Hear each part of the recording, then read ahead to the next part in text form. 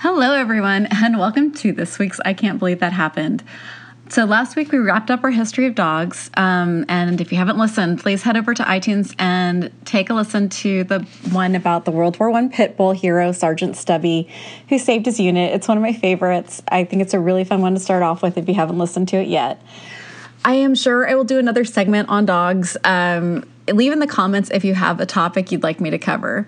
So this month is starting to feel like summer. It's getting warm, everything's bright and cheery, and it's starting to make me think of carnivals and circuses.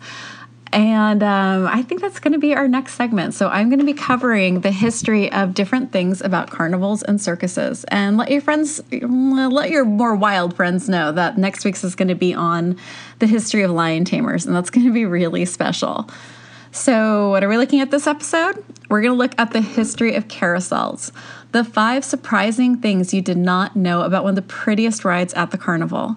Now, you might think of carousels as a calm ride for super little kids, but the start of carousels might really surprise you.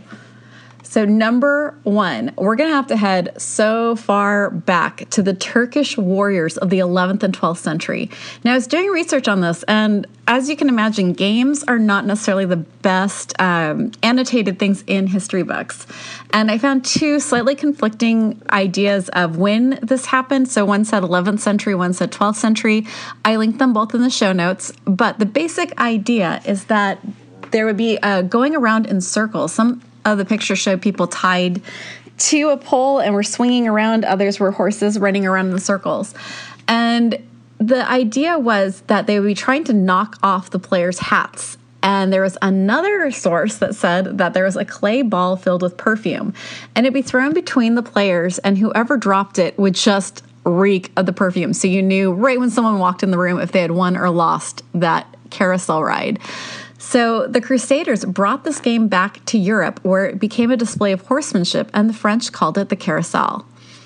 All right, number 2. Now, this one's kind of fun. This we actually have an exact date for. It was in 1662 at the Louvre, when the Louvre was the palace for the French royalty. 600 aristocrats in 5 teams that were costumed in the costumes of Turks, Persians, American Indians, and ancient Romans. I'm telling you, history is not politically correct, my friends, but this is actually what was done. And there was fake combat, and this is all done in the prince's honor. The prince had just been born, so there was this huge display of horsemanship that was done in honor of the newborn prince. Now, each of these horses was very heavily decorated, and the reason why this is important for our carousels is that is where the thought that the decorated horses and the decorated carriages and the decorated platforms began. And that is a really interesting birthday party. I mean, think about today's birth announcements. They're just going out on little flyers. This was a whole pageant that was done. Now, this is one of my favorite facts because I wish it still existed somewhere. I would love to see this. Carousels became very popular in the 1700s in European gardens. And I'm going to do a whole podcast on this because there are crazy things that were going on in gardens. Like, I think that you can kind of get your brain around what some of these might be. And it's really hard to, because you have to also consider there was no AutoCAD, there was no computer programs. There wasn't even a way to mill and machine things. If you wanted to use a nail, you had to make it. And if you consider what they could do, it's mind-blowing, and I can't wait to do that episode for you guys, but I will get back on topic. And there were very small carousels that became very popular in the very, very wealthy gardens of the European aristocrats. And the reason they had to be very small was that they were built on platforms that would go in circles, and there would be beautifully carved, fantastical animals, dragons, horses, even some pigs. It was cute. But the reason it had to be small was it had to be light enough that the heaviest and strongest servant in the household would be able to turn the crank to make it move. So this was all human power. I did read some other sites that talked about animals powering it. I just couldn't find really good sources on that. So we're going to stick with that. It was mostly human powered. And oh, that poor person. You can only imagine how tired they were at the end of a party or a get together. Okay, number 4. And this is really neat because the Industrial Revolution changed everything. So if you think about when there started to be electricity and power, there was just nothing that didn't change and touch. And carousels were no different. So we had the advent of the steam power carousel, and that allowed for bigger carousels, heavier carousels, even multi-tiered carousels with organs in the middle that they could pipe the music through.